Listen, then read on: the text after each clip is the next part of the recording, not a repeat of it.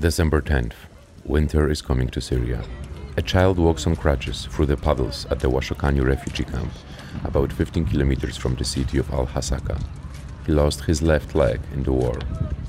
A barefoot boy walks through the mud. He has a bucket in his hand and climbs to get some water from a drum. He wears tracksuit pants and a long-sleeved shirt. His feet are numb from the cold.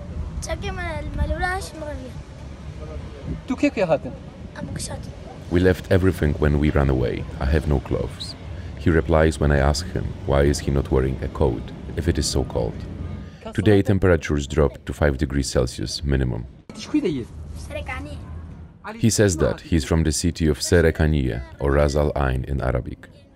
I came here because of the war. Turkey has shot us and bombed us, explains another boy with the voice of a child and the words of an adult. He is in a tent with his 6 brothers and sisters.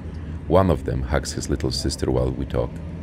They don't go to school. They have lost everything. Most of the families in this camp left their houses in Ras Al Ain due to the Turkish offensive in northeastern Syria. Firstly, some of them escaped from Kobane because of ISIS and fled to Ras Al Ain.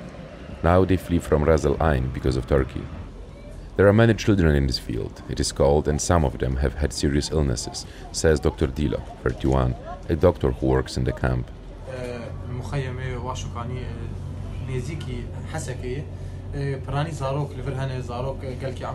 He explains some children have just been born, and that is even worse. And some of them have leishmaniasis, a disease caused by the bite of certain insects.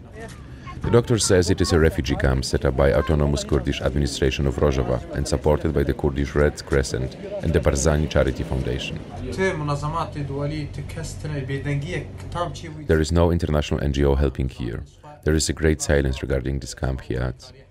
There are over 3,000 refugees in Washokani camp, people who have lost everything.